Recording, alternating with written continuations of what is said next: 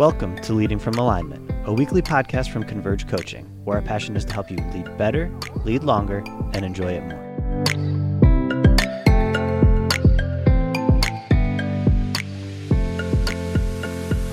Hello and welcome again to another episode of Leading from Alignment with our good friend, coach, mentor / tormentor, depending on what we're talking about, John Opalewski. How are you today, John? Jim, doing awesome. Good to see you. You too. You making it all right through all of this stuff? I am. I'm actually doing pretty good. You know, it's been a long haul for all of us. Yes. Seeing light at the end of the tunnel, and I'm encouraged by that. You know, the problem thus far is light at the end of the tunnel has been disappointment. It's been an oncoming train over and over and over again. So you're right. I think this time we are starting to see a little bit of dawn coming. So we're excited today. We talked about last week how we're going to be entering into this really, I think probably one of the deepest, important topics, leader or not a leader, that we can discuss. And that is developing and maintaining spiritual hunger and why it matters. So go just lead our hearts for a few minutes as we enjoy this together, would you? So Jim, if you're serious about getting aligned, and we talk about alignment a lot, right? That's actually the name of our podcast, right? Leading from Alignment. A for real, alive relationship with Jesus Christ is a starting point. Yeah. And in Matthew chapter 22, Jesus was asked, what is the most important commandment in the Bible? You know, what in the law, just to be specific.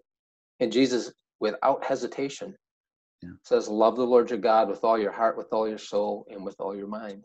Yeah. And so it brings me back to when I was 16 years old, Jim. I surrendered control of my life to Jesus at age 16. And I was a pot-smoking, beer-guzzling, foul-mouthed, angry teenager. And in other words, you were normal, right, for the 1980s? I guess so. Yeah. I guess that was the 1970s, Jim. Thank you for thinking I was a teenager in the 80s. I wasn't born then. Tell me about it, will you? But I gave my life to Jesus at a Christian rock concert, and you know, it was the most incredible experience of my life. I remember being there at the end of that concert, and an invitation was given, and the invitation went something like this: if you want to surrender control of your life to Jesus Christ, now's your opportunity. And I remember in that we were jammed into this little coffee house in Saginaw, Michigan, like 200 people in a room that should only have 100 in it. And and I said, Jesus, I surrender control of my life to you. And in an instant, I felt like a load of bricks fell off my back. And for the first time in my life, I felt clean on the inside. It was like Jesus power washed me. Yeah.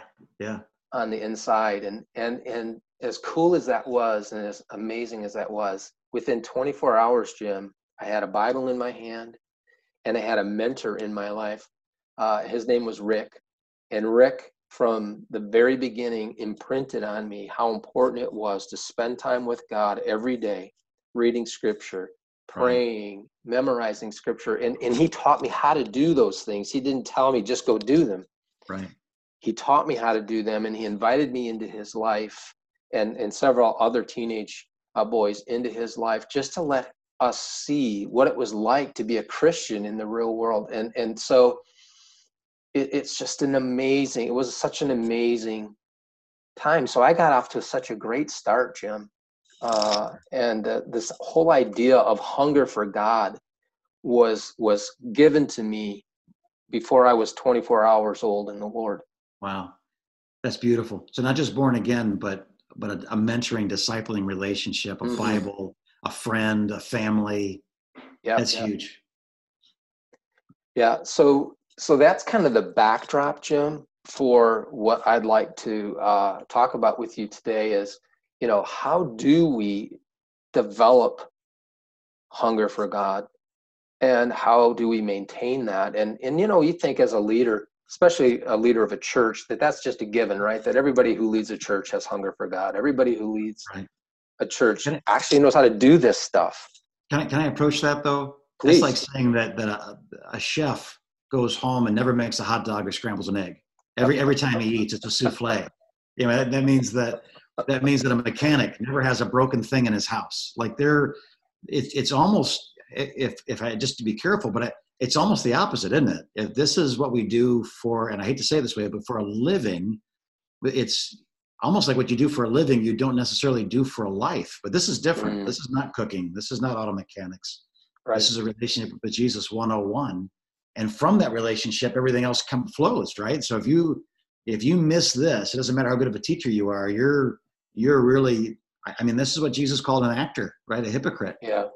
Yeah. And you'll be out of sync. This is kind of like foundational to alignment. If we don't get this right, if this is messed up in our life, and here's the deal, it's not one time. It's not a one-time shot. This is something I nurture every day for the rest of my life. But if I don't get this right, none of the other alignment components, Jim, that you and I have been talking about for months and months now, come together properly without this one.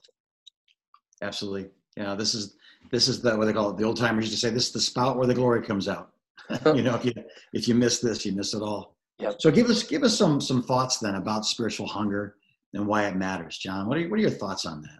So here's the first one, and this should be good news for everybody listening, is that spiritual hunger is not for a select few. It's not just for the really super spiritual people, right? In Isaiah 26, the prophet writes these words. He says, "Yes, Lord, walking in the way of your laws, we wait for you." I love this.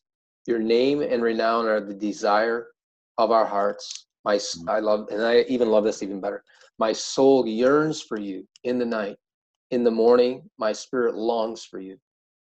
And you read those words, yearn and long, and you wonder, is that kind of spiritual hunger really possible for me? And the answer is yes, it is. It's not just for a select few. It's available to every leader. Yeah. It has to be, right? The Beatitudes, blessed are those who hunger and thirst after righteousness, for they'll be filled. Taste and see that the Lord is good. I mean, there's, when I was young, I thought as a child, reason the child, but when I grew up, there's the Bible is filled with all these scriptures that talk about progressing in a maturing, ongoing, consistent relationship. Yeah. Yeah, boy. It's funny because I think we all know that one person at church is the really spiritual person. And we almost think, well, there's something different about them. Maybe they're mentally ill. Maybe they have a special connection to God. Maybe I'm not really saved. Maybe they are, and I'm not really. It can go in so many different directions. But I think some people are more vocal about their depth of spirituality. But I think some people are deeper spiritual. But man, if I want to grow in the Lord, it's simple. Be around people that are growing in the Lord. Ask the questions. Listen to the answers. Form the habits, and I know that's one of the things you have too, thinking about how to maintain this. What are some of the habits you're thinking of? You say the spiritual hunger flows really out of our habits. Yeah, that's the second point here, and appreciate you bringing that up. So Jim, I know you're a coffee drinker. Yes, sir, I am. Yes. Did you have to develop a taste for coffee? I did, yeah. Yeah, me too. The first coffee I had was in 5th grade, believe it or not. I was skipping church. That was your punishment? As a 5th grader, and I went down to the local restaurant. And I'm like 11 years old. I don't even know what I'm doing. And I ordered coffee. And I remember I took a sip of it, and I thought, this is absolutely the worst thing I've ever tasted in my life. So I put in 5 creams and 8 sugars. And I was able to tolerate it. But over time, I began to develop this taste for coffee. And so now I drink it with a little bit of half and half in it, no sugar. I've just developed a taste for it. And I hate to compare hunger for God and coffee. I know that might sound sacrilegious to some people. But here's the truth, that we acquire a spiritual appetite over time and through repetition.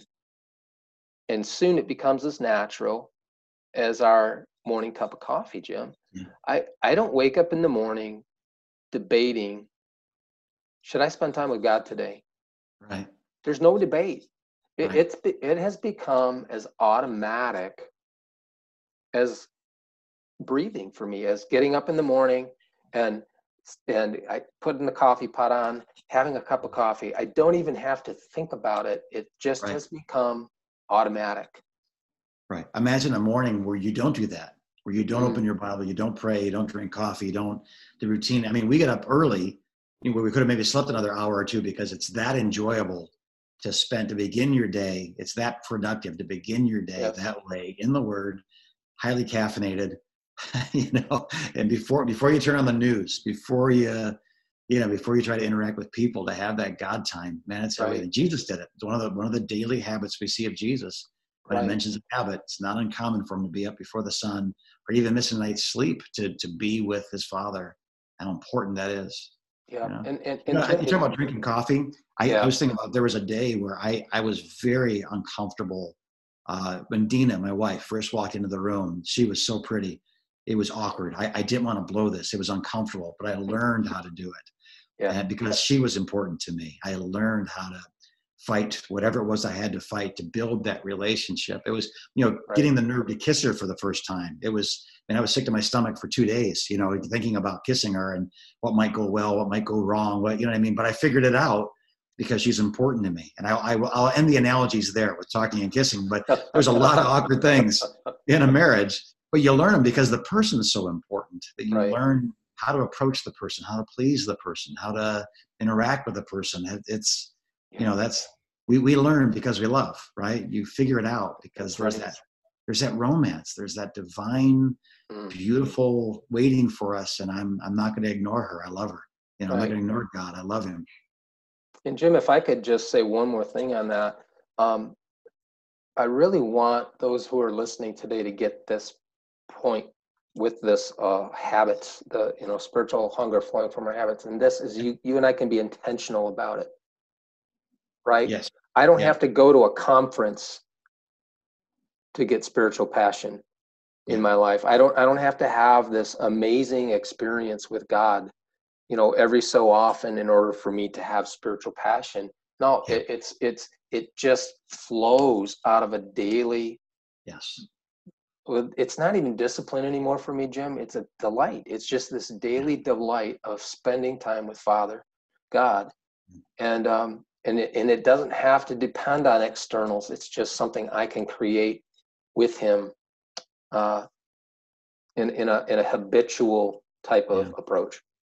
There's a phrase, and I don't mean it to be derogatory, but there's a type of person at one stage in my ministry I was describing as a conference junkie.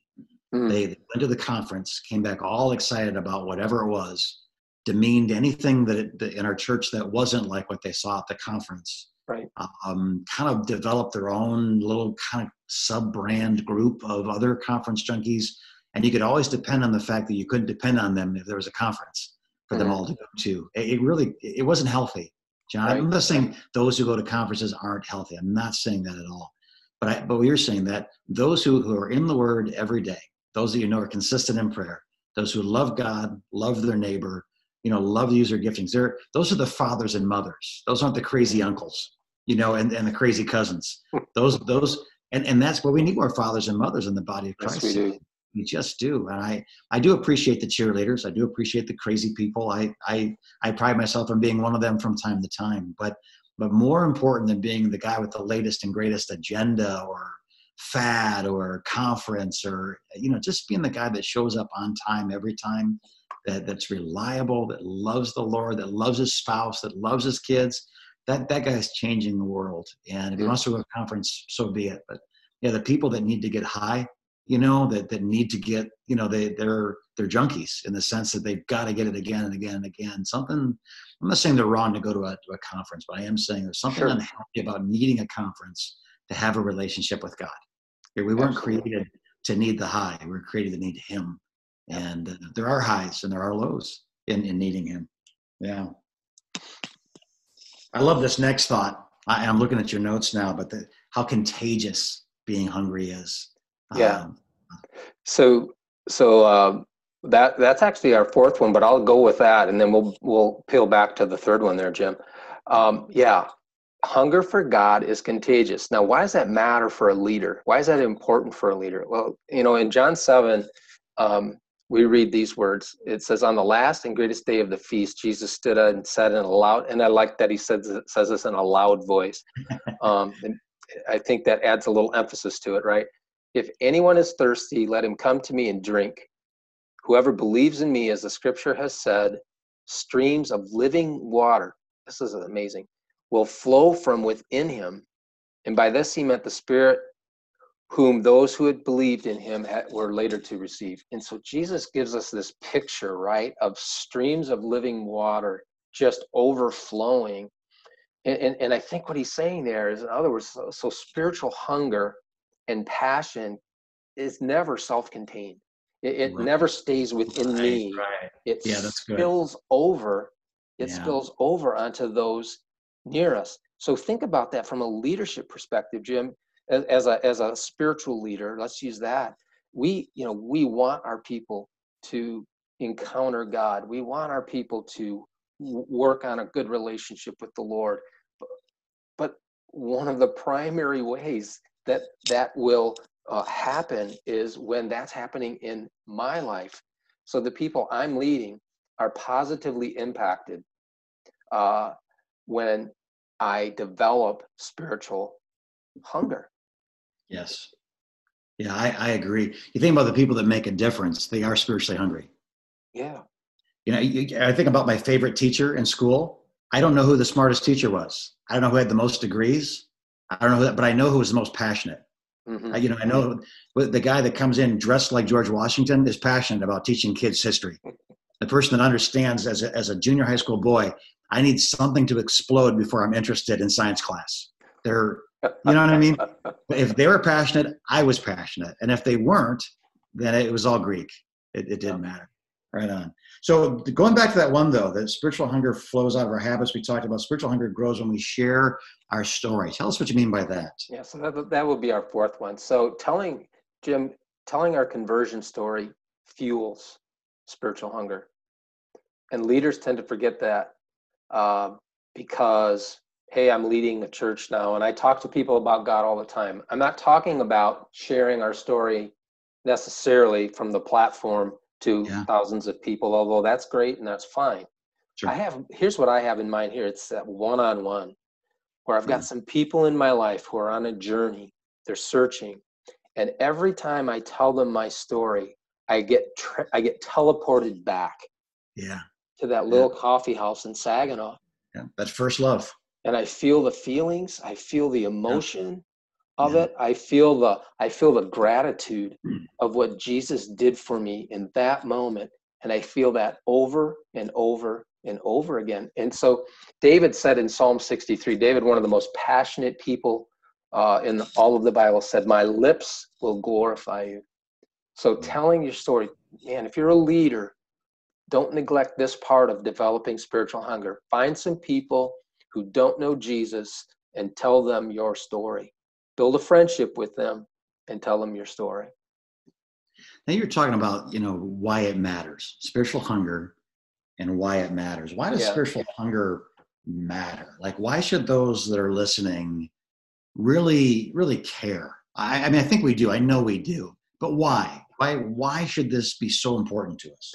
So let me give you a scripture and then a final thought on that, Jim. Revelation 2:1-4 says this, to the angel of the church in Ephesus write, these are the words of him who holds the 7 stars in his right hand and walks among the 7 golden lampstands. I know your deeds, this is significant, your hard work and your perseverance. Those are all good things, right? I know that you cannot tolerate wicked men, that you have tested those who claim to be apostles but are not. And he goes on and on and on. Just all these accolades, right? But he ends it with this, yet I hold this against you. You have forsaken your first love. Yeah. So here's why it matters. You can do a lot of the right things, but neglect the most important thing. Yeah. And that's love for God. Yeah. Yeah. That's why it matters, Jim. We can fool ourselves into thinking we're close to God because he's using us. And I think about Samson. Yeah. God used Samson, but he was nowhere near close to God. Sure. And so just because God is using me to lead an organization and it's growing and people are being blessed and helped and whatever, that doesn't guarantee that I love Jesus and that my love for I'm Jesus thinking of hasn't Matthew come home. 7, Lord, did we not prophesy in your name and cast out demons? And, did we do all these great things? We used your name and great stuff happened. He goes, yeah, but that's not the problem. The problem was there was never an intimacy between the two of us. You used my name, and that's good, but you didn't know the one who gave you that name. That's bad. And that's the issue, is that intimacy, isn't it? That's right. I think about it back to the marriage analogy, John. If my wife goes, hey, what do you want? I do your laundry. We go on date nights. I hold your hand. I talk to you. I keep the house clean. What's wrong? It's like, well, I didn't marry you because I wanted a house cleaner. I married you because I love you. I wanted not just spend time together. Like, okay, are we done?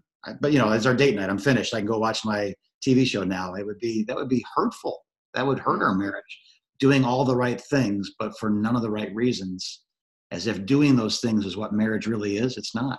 What marriage is holding hands in silence, or laughing at inside jokes. It's relational, isn't it? It's friendship. It's romance. It's passion, but it's so much more than those words are describing. And I think the same is true of our walk with the Lord. So spiritual passion is available to every leader. It flows from our habits.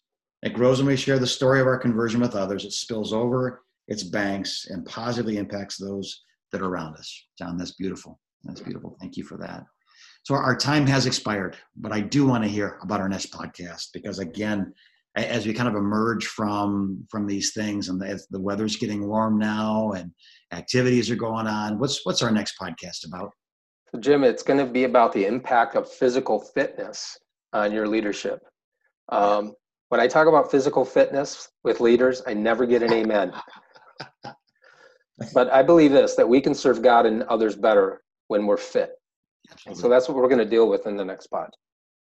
I love it. I dread it. I hope to make some changes before it, so I'm not convicted by it, along with everybody else.